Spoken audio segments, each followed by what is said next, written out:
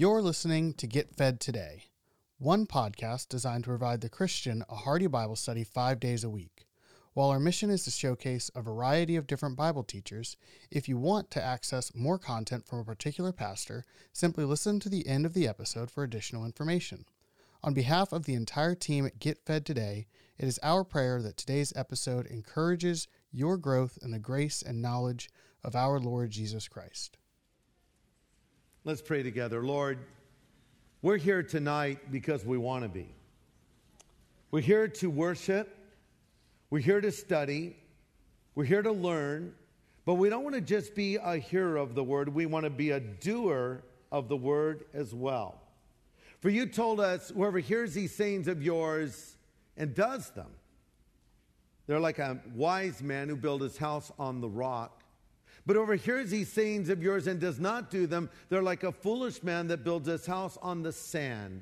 Lord, let us be wise men and women tonight and hear and do what we are going to look at now. Speak to us from your word, we pray, in Jesus' name. Amen. Now, you might be surprised to know that I, Greg Laurie, I'm a Jersey boy. It's true. It's true. You think of me as a Southern California guy. And the one Southern Californian out there, yes. And I was born in Southern California, but I lived back in the very early 60s in Summit, New Jersey. And that was sort of part of my adventure. My adventure of having a mom that was a dead ringer for Marilyn Monroe, a woman named Charlene McDaniel, who was gorgeous. And men beat a quick path to her door. So she was married and divorced 7 times. So I traveled the country with my mom as she married this guy, divorced him, married that guy, divorced him, and on it went. My mom was also an alcoholic. And it was kind of a rough upbringing. I spent a lot of time on my own, a lot of nights alone. I was raised for a time by my grandparents, and I lived with an aunt here. I went to military school there, and my mom seemed to always be attracted to these guys that wore too much cologne and just had too many of their buttons undone on their shirt. You know, there's just a point where that's too many. Button that button now. You know, and they always drove sports cars and talked big. You know, and I didn't like any of these guys because none of them ever treated me like a father. Well, my mom met this one guy named Oscar Laurie. In fact, that's where I got my name, Oscar. No, my last name, Laurie. And Oscar was different from all the other men that my mom married. He didn't unbutton his shirt too many buttons. In fact, he was more buttoned up. He was very East Coast, very proper. Very intelligent, very moral, and yet he was an attorney. That was a joke. That was a joke, but not that he was an attorney, but he was a good man. And he adopted me and gave me his last name and treated me like a son ought to treat a father. Well, one day I'm getting out of school in New Jersey, happy with my new home, happy actually having a man I can call dad, even though he's not my biological father. And the Cadillac that we had was loaded up with luggage. And I said, where are we going? My mom said, we're leaving. I said, where to? She said, we're going to Hawaii. I said, yeah, Hawaii, great. Where's Dad? He's not coming. So we got on a plane and I landed, and here's a new guy, kind of like the other guys my mom used to hang around with, over 6 feet tall, like 6'4", greasy, dark hair, too much cologne, and an alcoholic. And she just left Oscar one day, got tired of him. He was just like a stick in the mud to her. My mom liked to party. She liked to drink. She liked to have fun. And so I moved in with this guy, Al. My mom and I did. She married him. And the weird thing was they replicated my room in New Jersey in Hawaii that I had in New Jersey. They actually went to the effort to get some of the same toys and the same things on the wall so it would feel like nothing had really changed. But everything had changed. And something in me snapped at that point, and I was getting tired of being tossed around and drug around and I decided maybe it was time to exploit the situation a little bit for my own benefit. I'm only like 9 years old at this point, but still, I think I'm gonna do what I can with this, because obviously I'm never going to have a stable home. Well, this guy owned a bar in Waikiki Beach. It was right there on the beach, and every night he and my mom would drink, and the fighting would escalate. He was a violent man. He would hit her, and it wasn't uncommon for them to have fights, and my mom to wake up with a black eye or a swollen lip. Well, one night they were screaming and fighting after they'd been drinking. There was a huge thud, and I came out into the front room to see my mom lying on the floor, her platinum blonde hair in a pool of blood. And this man was standing over her with a wooden statue with blood on it. He had obviously just hit her with it. And he said to me, "Go back to bed, Greg. It's just ketchup." Well, I climbed out the window of my bedroom and ran over to a neighbor's house, and an ambulance came. And fortunately, my mom survived that. We moved back to California. And now I'm getting into elementary school, junior high school, having a lot of trouble with authority figures. Pretty soon, I'm getting into the party lifestyle. I'm starting to drink. I'm starting to smoke. I'm starting to do all the things that my mom did. And I thought, I can't believe this. I'm becoming my mom. And the one thing I said I would never do is become her, and I was becoming her. And just around that time, the whole 60s thing was gaining momentum, and the drug culture was coming along. And the statement of the day was, turn on, tune in, drop out. Take drugs, man. They'll make you more aware. So I tried marijuana for the first time. Now, I'd watched a film in class called Reefer Madness. And this film warned if you ever smoked marijuana, you would become a raving lunatic. Well, I tried it, and I didn't become a raving lunatic. And so I thought, you see, they lied to us. But you see, the effects of smoking marijuana were worse than the film said, because it was a slow burn effect. And I began to see my creative juices disappearing, and I began to become lethargic and apathetic. And I thought, well, maybe I need to go to another level. And I tried LSD, and I did that a few times. And at one point, even had a bad trip and kind of flipped out, quite frankly. I knew there had to be more to life than what I was living. I just didn't know what it was. I hadn't been raised in the church. I hadn't been told about Jesus Christ. I'd seen all of his movies. That was the extent of it. So for me, it was process of elimination. Okay, where is the answer of life? What is the meaning of life? Well, it's not in the affluent, materialistic, hedonistic lifestyle of my mom. It's not in drugs, sex, and rock and roll. Where is it? Well, on our high school campus, we had a very outspoken group of Christians who were unashamed to speak openly about their faith in Jesus Christ. They'd bring their Bibles to school and talk about Jesus. And I thought they were all collectively nuts. The weirdest people I'd ever met. But yet there was something that intrigued me about them, and it was their authenticity. Let me tell you something. I thought I was too cool for school, okay? I thought I was as cool could be. So if some Christian tried to relate to me by merely being cool, it would have never worked. Actually, I thought they were the lamest people I'd ever met. And that's why I liked them, because they didn't care about stuff like that so much. In fact, it seemed like all they cared about was knowing God. And I thought, maybe they have something that's real. And so on my high school campus one day, I was walking along, and they were meeting on the front lawn, singing songs about God. No one invited me to their meeting like we're asking you to invite people to the Harvest Crusade. But I just was intrigued, and I thought, I'm going to sit down here and watch them and figure out why they bug me and why this is all a sham. So I sat down close enough to hear what was being said, but not so close where others would think I was part of the group, because that's social suicide for sure.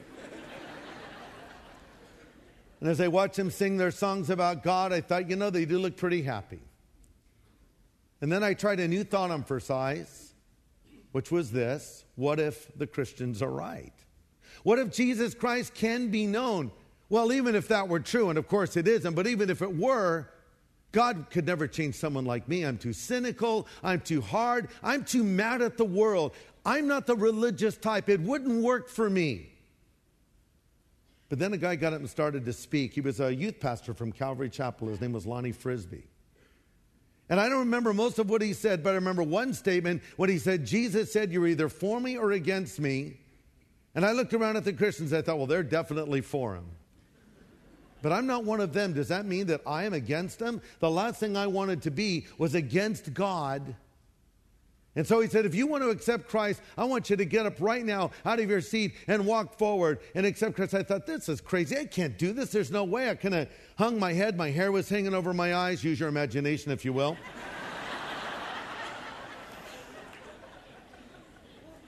If you're listening to an audio version of this later, I'm bald. Okay, that's why they laugh. Note to listener. But next thing I know, I'm up there, I'm praying this prayer. Now, as I'm praying this prayer to accept Christ in my life, one person on the left of me is weeping with sorrow. The person on the other side of me is laughing with joy, and I'm feeling absolutely nothing. And I'm thinking to myself, it figures it didn't work for me. God looked at me and said, he's not worth the effort.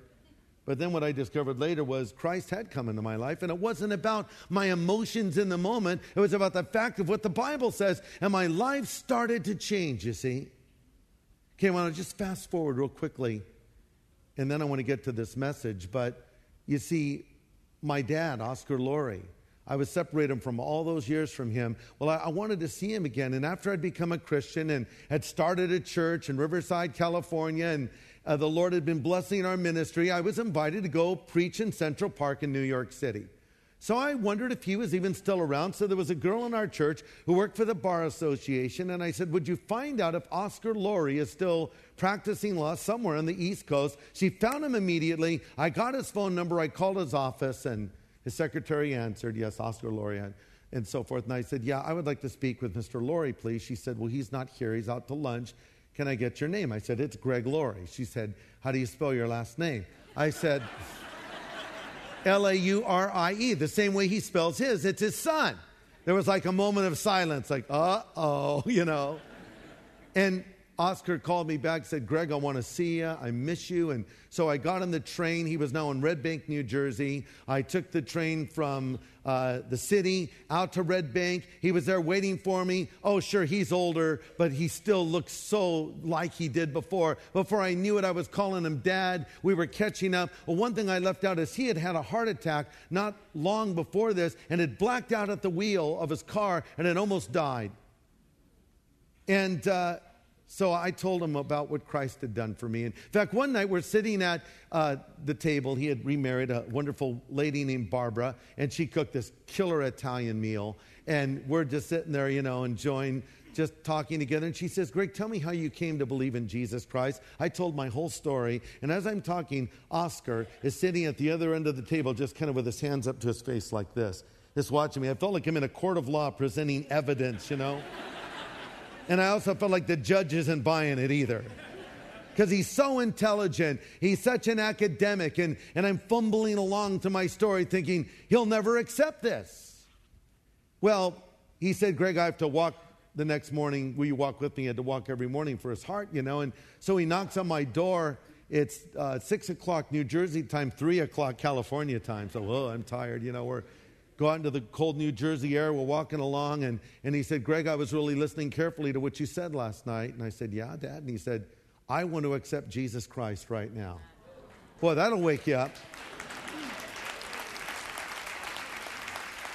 That's better than a double cappuccino right there, man.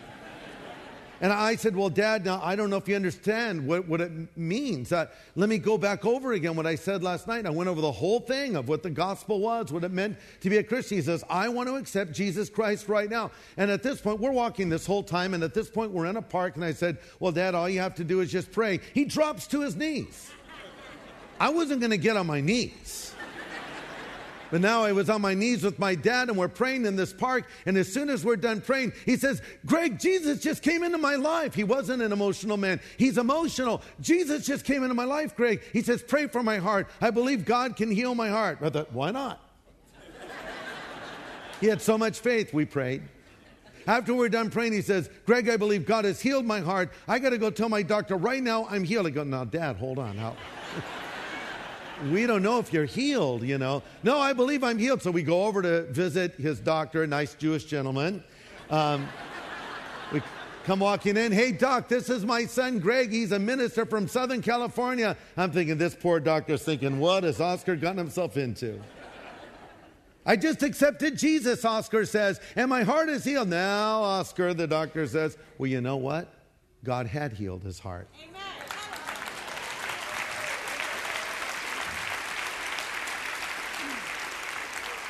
And saved his soul. And the Lord gave him 15 years more. Oscar became a leader in his church, an elder, worked with the Gideons, distributing Bibles, served the Lord, and he's in heaven now. Well, then there was my mom. Oh, she's a tough nut to crack. But we share the same DNA, you see, and we both have rebel genes inside of us. She had rebelled against her upbringing by her parents who came from Arkansas, who raised her in the church. Charlene McDaniel ran from God to the world. And Greg Laurie, her son, ran from the world to God. So, by the way I was raised, it got me searching at an early age. And now I've found Christ. I've had the privilege of praying with my father, my adopted father, to accept Christ. I go and tell my mom the whole story about Oscar. She says, oh, that's nice. I said, well, what do you think personally? She says, I don't want to talk about it. That's always what my mom said. I don't want to talk about it. I told you about her great beauty that she had. Well, she always would go out every night and get very, very drunk and drive. And I was with her in the car many times as a little boy and feared for my life, quite frankly.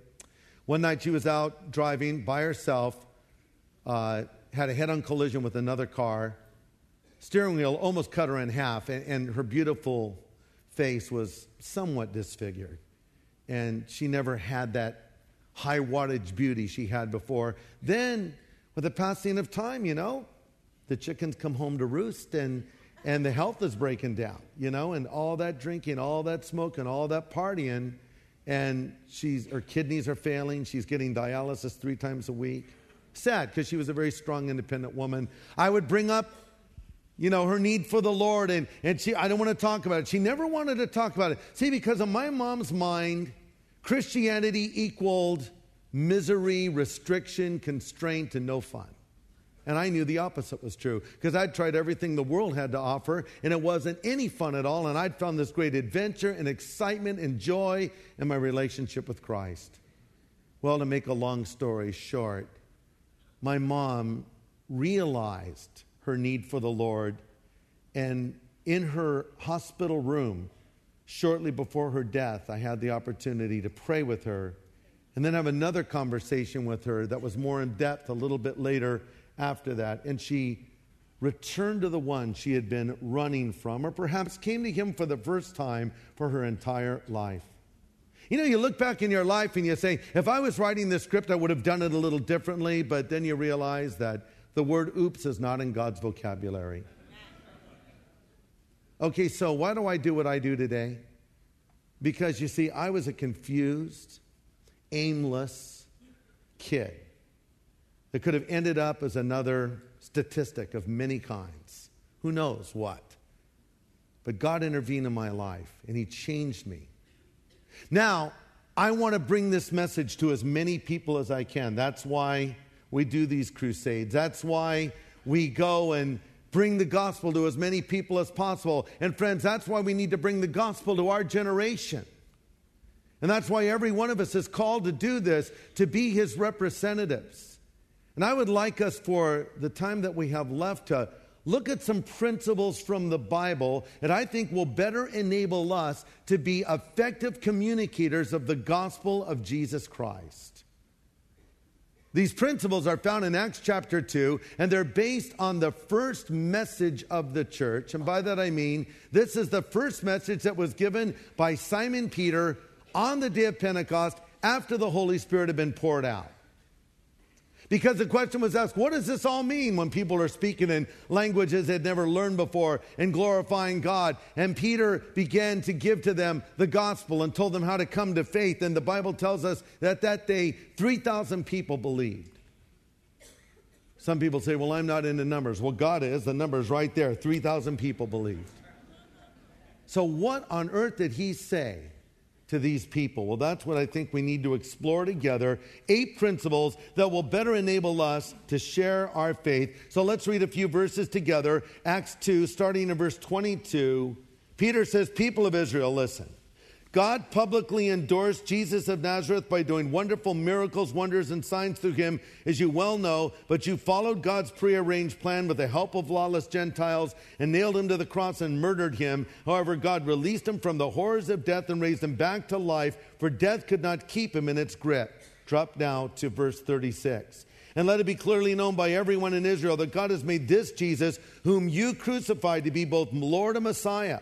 And Peter's words convicted them deeply, and they said to the other apostles, "Brothers, what should we do?" Peter replied, "Each one of you must turn from your sins and turn to God and be baptized in the name of Jesus Christ for the forgiveness of your sins, and you will receive the gift of the Holy Spirit. This promises unto you, to your children, even to the Gentiles, and all that have been called by the Lord our God." Then Peter continued preaching for a long time. So forgive your pastor when he goes long. Okay, there it is. Even Peter went long. "Strongly urging all the listeners, save yourselves from this generation that has gone astray." And those who believe what Peter said were baptized and added to the church, about 3,000 in all. Let's pray together now. Lord, help us to see how these principles apply to our lives, so we might be better communicators of your gospel. We commit this time to you now. In Jesus' name, amen. Okay, 8 takeaway principles on being a better communicator of the gospel, because every one of us has been called to go into all the world and preach the gospel. Not all of us are great teachers like Pastor Joe or great evangelists like Billy Graham. But every one of us has been called to be a representative of Jesus Christ. Let me localize that. Go into all of your world and preach the gospel. Listen. You have a sphere of influence that is all yours. You could speak to people with a credibility and an authority that I would never have, because who am I to them? But they know you. In effect, you've earned the right to speak to them because of your godly lifestyle. So you have a world you can go into to bring the gospel to. How can you more effectively reach them? Number 1, here's what we learn from Simon Peter. He knew his audience. Or his congregation. He knew his audience or his congregation. In this particular case, Peter happened to know that in his audience were some of the very ones who were responsible for the crucifixion of Jesus Christ, not figuratively, but literally. You crucified the Lord of glory. Maybe standing there was one of the soldiers that pounded a spike through his hand. Maybe over there was a centurion who said, "Truly, this was the Son of God." Maybe in the back there was Annas and Caiaphas, all who played a hand in this. You guys did this. He knew this, but also notice how he quoted freely from the Old Testament, because he was speaking to Jews and they were conversant with Old Testament scripture. But I want you to contrast that to the Apostle Paul when he brings the gospel to the people in Athens. They're not schooled in Scripture. They're schooled in the philosophies of teachers like Zeno and Epicurus, the Epicureans and the Stoics and so forth, and have these various beliefs and worship all these false gods. And Peter draws from the culture, even quotes some of the secular philosophers, but beats a quick path to the cross. My point is simply this. When you're speaking to someone, you need to adapt to the situation. See, a lot of times we just sort of have like a little thing that we've memorized that we say to every single person. But that's not the way to share your faith. Jesus never dealt with any two people in exactly the same way. Have you ever noticed that? His dealing with the woman at the well was different than his dealing with Nicodemus. And his dealing with Nicodemus was different than his dealing with Zacchaeus. My point is simply this. He adapted to the situation. Listen, the objective is to build a bridge, not to burn one. Jesus, the master communicator, had something called tact. Tact has been defined as the intuitive knowledge of saying the right thing at the right time. But many of us have about as much tact as a bull in a china shop. You know, we just come in, both gospel guns blaring, blowing everybody out of the water. Coming back to my mom for a moment. Right after I became a Christian, I just blasted her. I blew her out of the water with my preaching. not realizing that was not the way to reach my mom.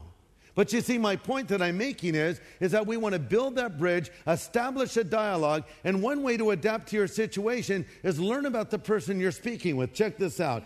Everyone's favorite subject is themselves.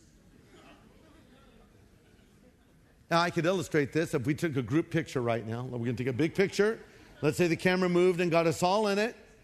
And if I said you can buy the picture after the service, it'll be in the foyer, you would go back and look at that picture, and guess who you would look for first? Where's Jerry Paradise? No.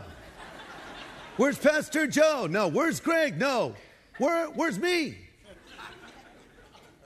People love to talk about themselves. So a great way to talk with a person, if you have the luxury of time, is say, tell me a little about yourself. What do you think about this? What do you think about that? And I'll just listen. I won't comment. Even if I disagree, I'll just, oh, interesting. Okay. And what about this? And after I've gotten to know them a little bit, now I can appropriately take the message of the gospel and apply it to the situation, knowing your audience, if you will, adapting. Paul says, I become all things to all men. Listen to the complete statement. 1 Corinthians 9, I become a servant of everyone so I can bring them to Christ. When I'm with the Jews, I become one of them so I can bring them to Christ. When I'm with the Gentiles, that do not have the Jewish law, listen, I fit in with them as much as I can. And this way I gain their confidence and bring them to Christ. Yes, I try to find common ground with everyone so I can bring them to Christ. Now, notice Paul says, I fit in with them as much as I can. As much as you can. You do have to draw a line at a certain point.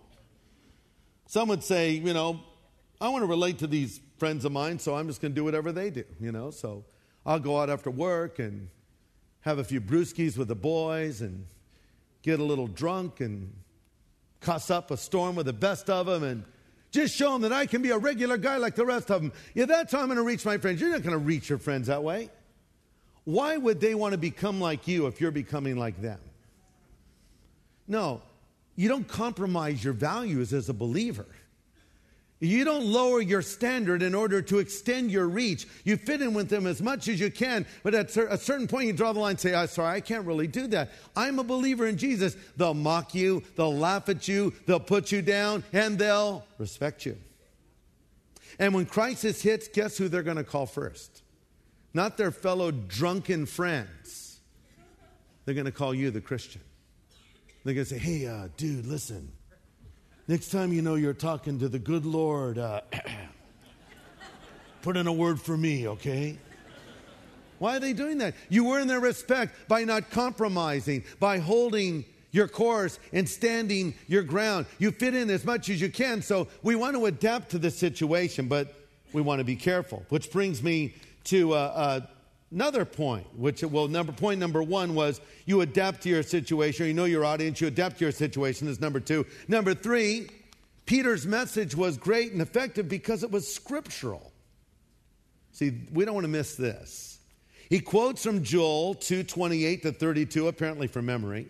In verse 25 of Acts 2, he says, David said, then he quotes Psalm 16, Psalm 110. Obviously, Peter had committed great portions of Scripture to memory. And listen, any Christian worth their salt should be able to stand up at a moment's notice and be able to clearly articulate the gospel message. And we're going to train you how to do that, by the way, in the classes we'll be doing coming up. You should be able, in 3 minutes or less, to give me the gospel if I don't trip over this monitor here. I should be able to just say, excuse me, sir, come on up here right now, and I'm going to ask this young lady over here, and I'm going to ask this man with the bad hairpiece. No, there's no man with the bad. Everyone, where? No, made it up. But I'm going to ask you to come up here and just give me the gospel in 3 minutes or less. You should be able to do that, you see. But Peter knew the word of God, and I can't emphasize enough how important it is when you're sharing the gospel to use Scripture. Check this out. You don't have to quote it in a weird way. Have you ever noticed how some people quote the Bible? They would be talking, you need Jesus Christ right now because the Bible says the wages of sin are death. And the Bible says, oh, why did you just start yelling like that? Did you know you actually could have said that same thing conversationally? You didn't have to open your Bible and pound on it like the preacher does. You could just share with them. what the Bible says, but use the Word of God. Why? Because God says, my word will not return void, but it will prosper in the place where I send it. See, Greg's word will return void. Joe's word will return void. Your word will return void. God's word never will. So use the word of God as you're sharing the gospel with people that do not know the Lord. You might say, no, wait a second. What if the person I'm speaking to doesn't believe in the word of God? Use it anyway. That'd be like going into battle with someone and you've got your sword and he has his. And as you pull your sword out, he says, hey, listen, man, I do not believe like that sword that you have is real. Really? Check this out.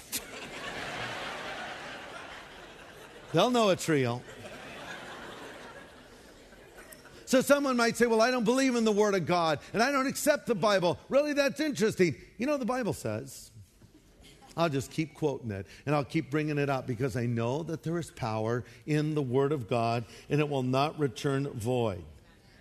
And that's why the devil does everything he can to keep us from the Word, because he knows it's the only offensive weapon in our arsenal. Have you ever noticed in the armor of God, at every basic piece of armor is primarily defensive? The helmet of salvation protects your head. Breastplate of righteousness protects your chest. Feet shod of the preparation of the gospel of peace. Your boots with studs on the bottom as you move about. But you don't go against your opponent and attack him with your breastplate, you know. Or try to knock him down with your helmet. No, you pull out your sword. That's your offensive weapon. And many of us never unsheath our sword. And the devil is just happy as can be about that. That's why we want to be knowing the Word of God and using the Word of God. And I ask you tonight, what shape is your spiritual sword in? Is it polished from daily use as you study the Scripture on a regular basis and are sharpened on the anvil of experience as you've applied and obeyed its truth in your own life? Or is it rusty from lack of preparation or dulled by disobedience? It's been said a Bible that's falling apart usually belongs to a life that isn't. And so if you've got a beat-up, thrashed Bible, that's a good sign to me. You know, sometimes people are so careful with their Bible. No, don't set anything on the top of the Bible, and be careful when you open it. I like to see a used Bible. I like to see a Bible that's all marked up. I like to see a Bible with frayed pages, not because you've used it to beat people, but because you've been reading it and you're going through it. And I know you guys love the Word of God here. It's almost ridiculous for me to even make this point, but this is one of the key ingredients of Peter's success, is he quoted the Word of God. Number 4, his message was effective because it was Christ-centered. It was Christ-centered. Verse 22, he says, Jesus of Nazareth. Verse 32, this man, speaking of our Lord. Verse 36, God has made this Jesus whom you crucified to be Lord and Christ. Peter spoke of the crucifixion and resurrection of Jesus, and that can't be emphasized enough. You know, we can start with our personal story. And you know, I started with my testimony because it builds a bridge to a person I'm speaking to. And it's a great way to start a conversation. Tell your own story. Don't just start preaching. Tell your story. Here's the cool thing about a testimony is you can kind of sneak up on a person a little bit. See, if I just say, listen, you're a sinner, you need to repent, you need to turn to Christ, boom, the shields go up, the guards go up, but don't preach to me, stop it. But if I just come and say, let me tell you about my own life. Here's where I used to be, and kind of tell my story as I just did a few moments ago. Here's what I thought then. Here's what happened. Then I thought this. Then this happened. Then Christ came into my life. And you know that guy that was speaking? He said, Jesus said, you're either for me or against me. So as I'm telling you, the non-believer, about what happened to me and how I heard preaching, I'm in effect preaching to you without getting in your face. Now that's my little bridge that I'm building to then say, so now let me ask you, what do you think about all that? See, the only reason to use my story is to build a bridge to his story. It's all about Jesus. And it's all about his life and his death and his resurrection. And any gospel presentation worth its salt needs to center on the death of Jesus on the cross. That's why Paul said, I don't want to know anything else among you except Jesus Christ and him crucified. But sometimes in the church today, we're trying to be so cool and relate so well that we're not given the goods. In our attempts to cross over, we're not bringing the cross over. We've got to preach the cross because that's where the power is. Years ago, I had the privilege of having lunch in the home of Billy Graham. That's intimidating. And his wife, Ruth, was still alive at that point. She's in heaven now.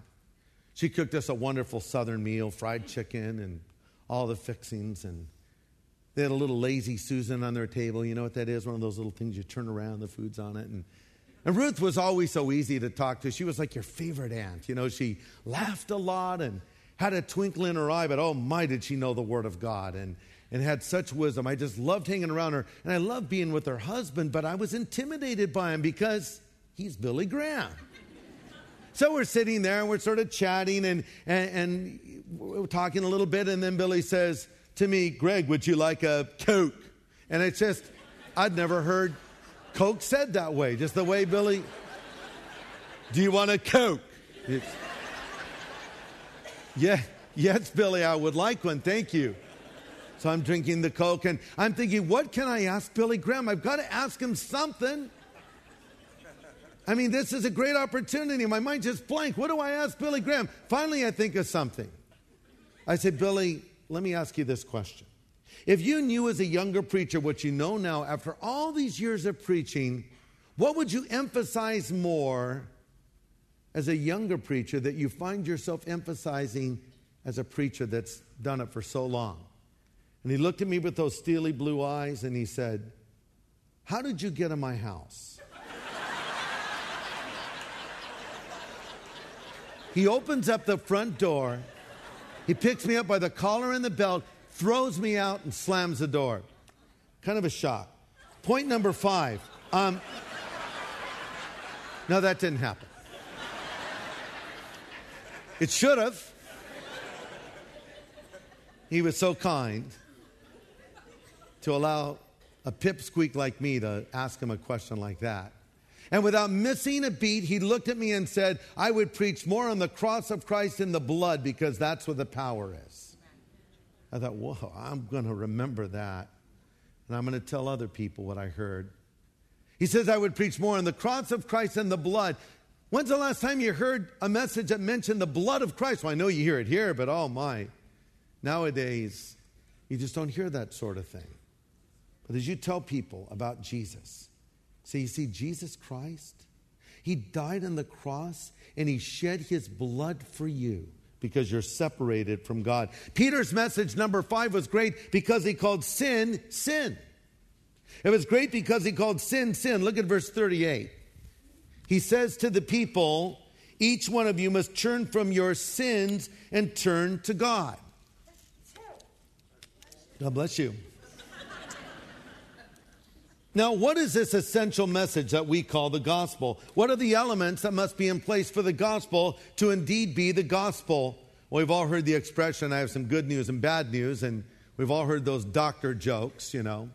The doctor calls us one patient in, says, "I need you to come in to see me," and he comes in to see the doctor, and the doctor says, "I have some good news and some bad news." Patient says, "What's the good news?" The doctor says, "You only have 3 weeks to live." Patient says, "That's horrible. What's the bad news?" "Well, I should have told you 2 weeks ago. I've been really..."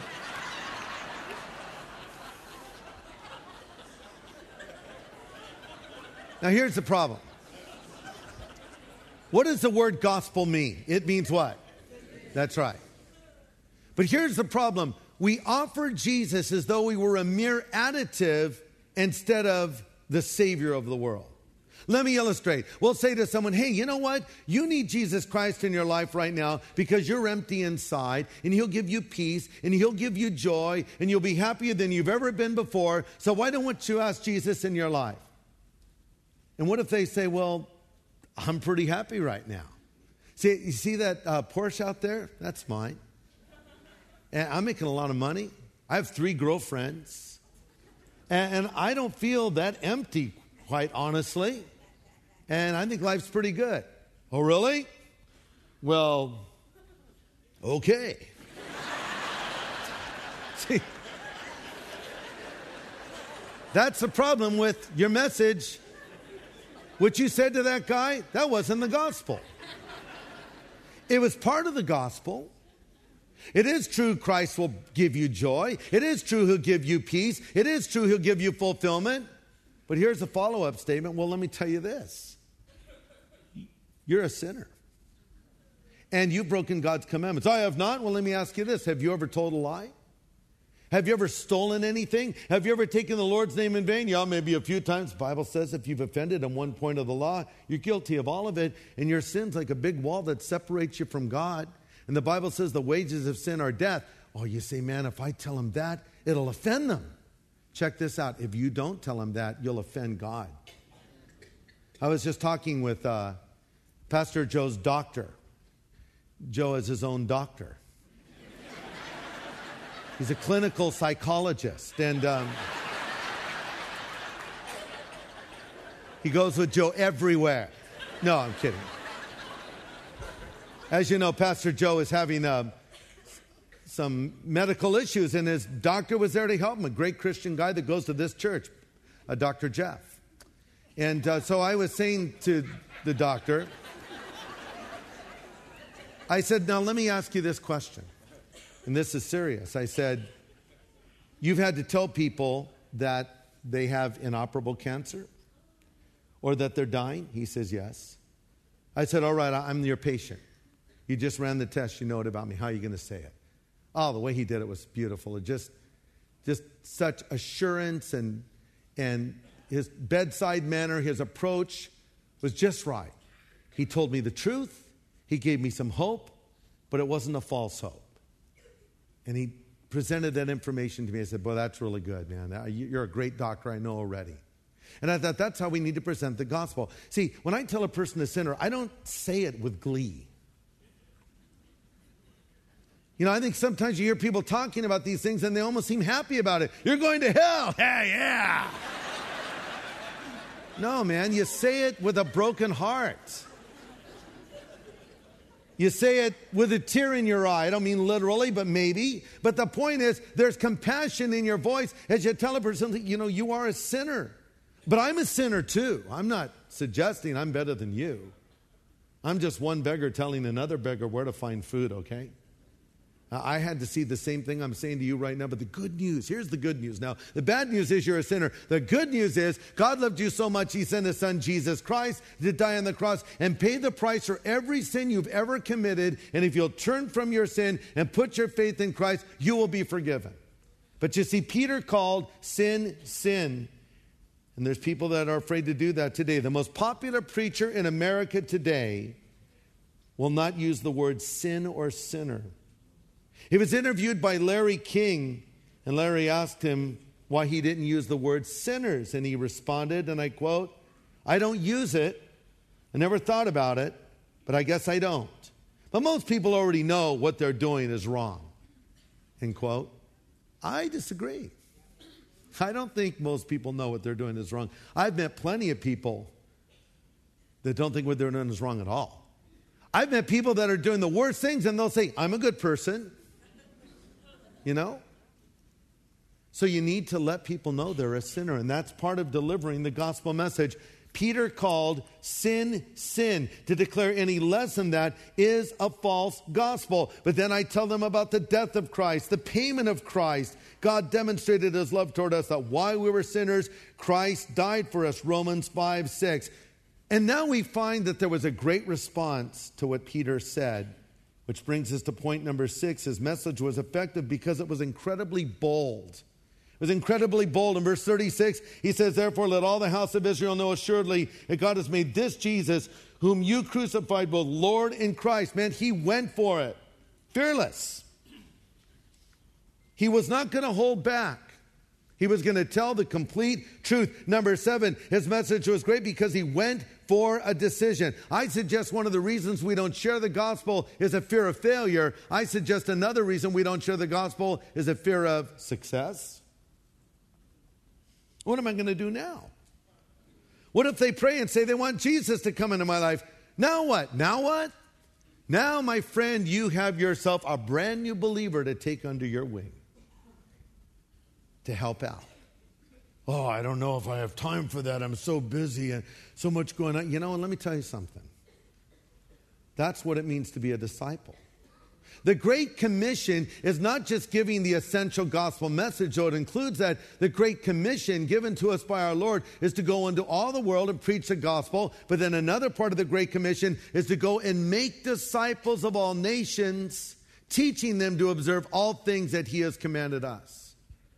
So the Great Commission is to the best of my ability, led by the Holy Spirit, to tell you about Jesus, try to lead you to Christ, and if you come to faith, to take you under my wing, get you on your feet spiritually, and go out and do it again.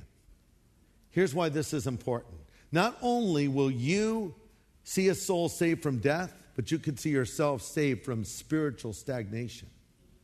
Do you know there can come a point where you've taken in so much truth, you just need to do something with it? You actually don't need to go to more Bible studies. Don't misunderstand me.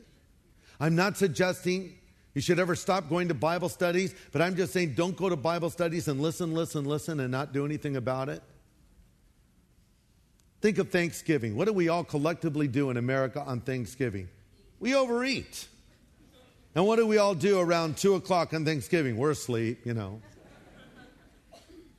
And I think you can be fed and you can be fed and you can be fed in a wonderful church like this. And the key is you've got to do something with it. Because if you only take it and you don't give out, you can actually stagnate. You have a choice before you tonight. Evangelize or fossilize. So share your faith and try to get a new believer in your life. I have a granddaughter now. Oh, and I got to tell you, being a grandparent is so much fun. Oh, how many are grandparents out there? Oh, see, you know what I'm talking about. We're all nuts about our grandkids. Being a grandparent, it's the reward for having to be a parent. It's the reward. And it's the punishment on your children for all they did to you. It is. But my little granddaughter, she's named Stella.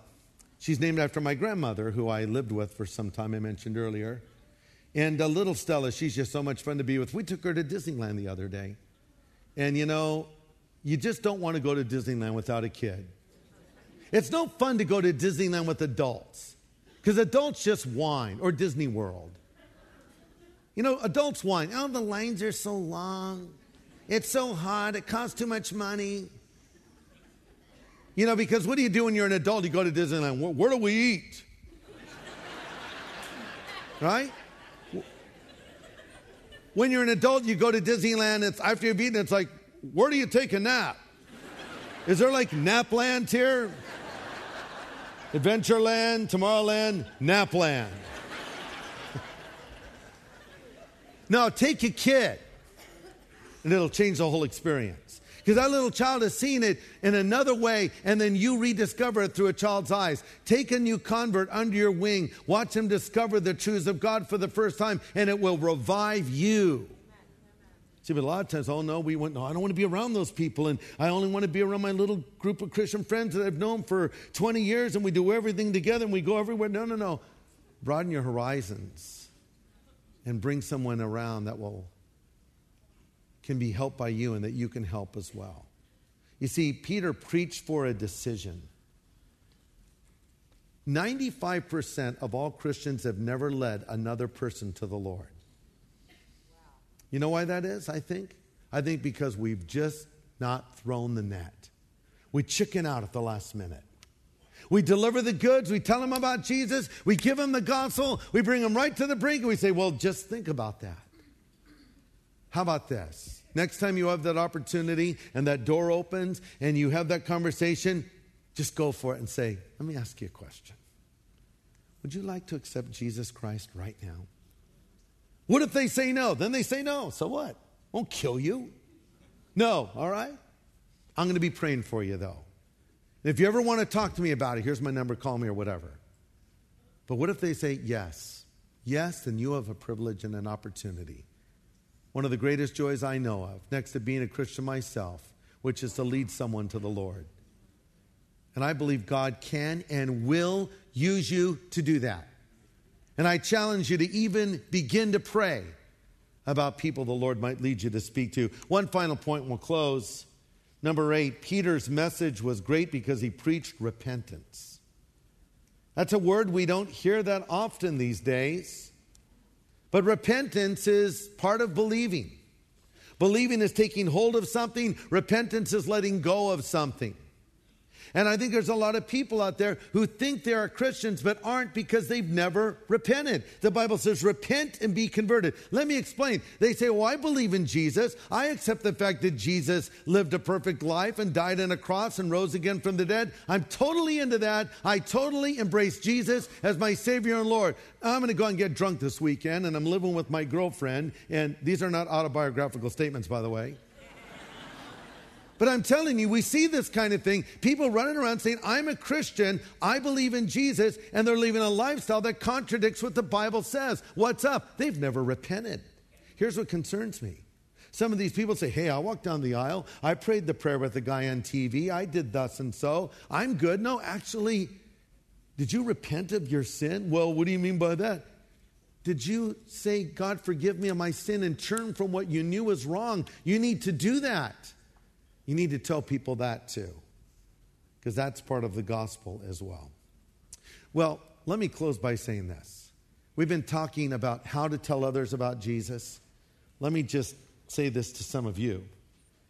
You may have come here tonight and you don't know Jesus yourself. Maybe you were brought by a friend. Maybe you just kind of wandered in on your own.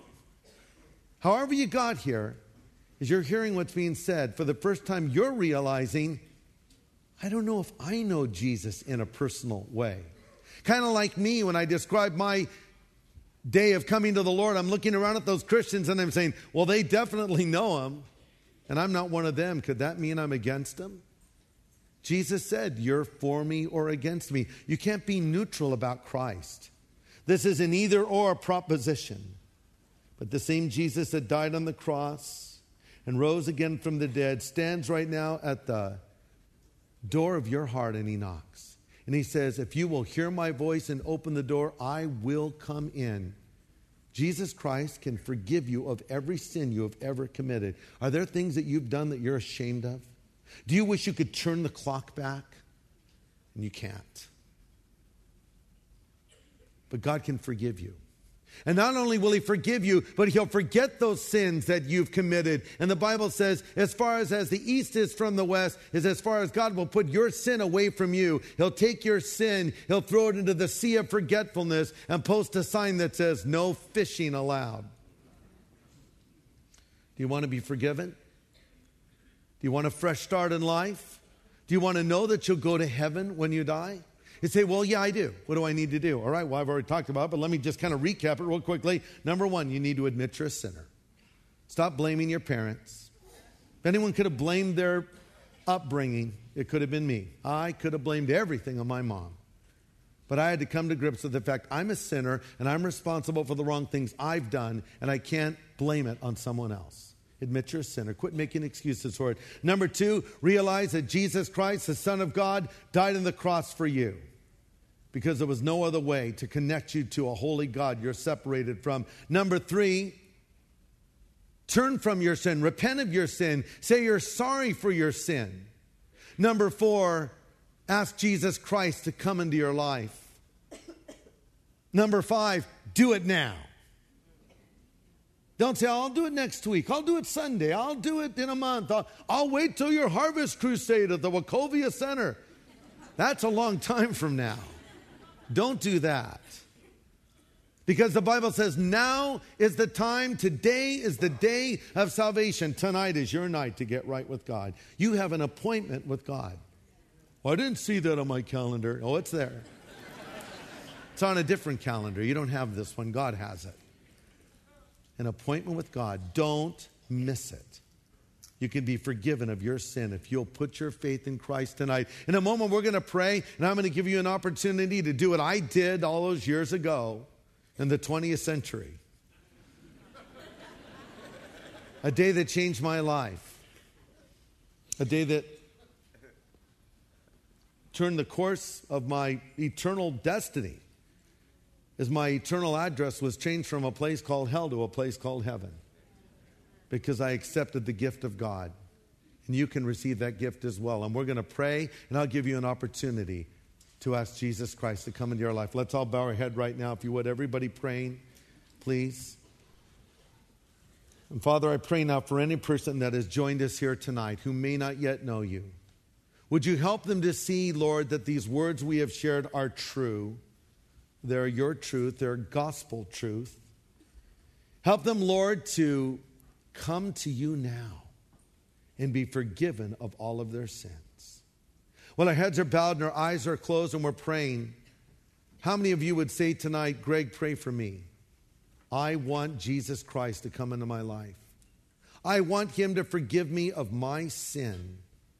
I want to know that when I die, I will go to heaven. I want my guilt taken away. Pray for me right now. If you want Jesus Christ to come into your life, if you want him to forgive you of your sin, if you want to go to heaven when you die, would you lift your hand up wherever you're sitting? And I'll pray for you. God bless you over here on the side, here in the middle, up toward the front, in the back. God bless you. Over on the other side, God bless you. On the very side there, God bless you, sir. Anybody else? You want God's forgiveness tonight? Lift your hand up. I'll pray for you. You want Christ to come into your life. God bless you, young lady there. Yes. God bless each one of you. Anybody else? This is your opportunity now. God bless you in the back, there in the middle. Over here on the side, the corner. Yes. Maybe you've fallen away from the Lord. You're a prodigal son or daughter. You were raised in the church, but you've been running from God. You're a little bit like my mom was. But you want to come back to the Lord tonight. If you want to return to him this evening, would you lift your hand up and let me pray for you now? God bless you. Anybody else? God bless each one of you. God bless. God bless all of you. God bless you, yes. Lord, thank you for each one of these. We know you love them with an everlasting love. Now with loving kindness, we pray you'll draw them to yourself. Help them to come to you now and receive the forgiveness that you alone offer. For we ask it in Jesus' name. Amen. Listen, everyone that Jesus calls, he calls openly and publicly. And in a moment, the worship group is going to do a song of invitation. And I'm going to ask that when they start to sing the song, that if you raise your hand with me during that last moment of prayer, that you would get up out of your seat, step into the aisle, and walk down here to the front. And when you get here, I'll lead you in a prayer. Thank you for listening to Get Fed Today. Today's sermon comes from Pastor Greg Laurie. If you enjoy the message, you can access more of Pastor Greg's teaching ministry by visiting harvest.org.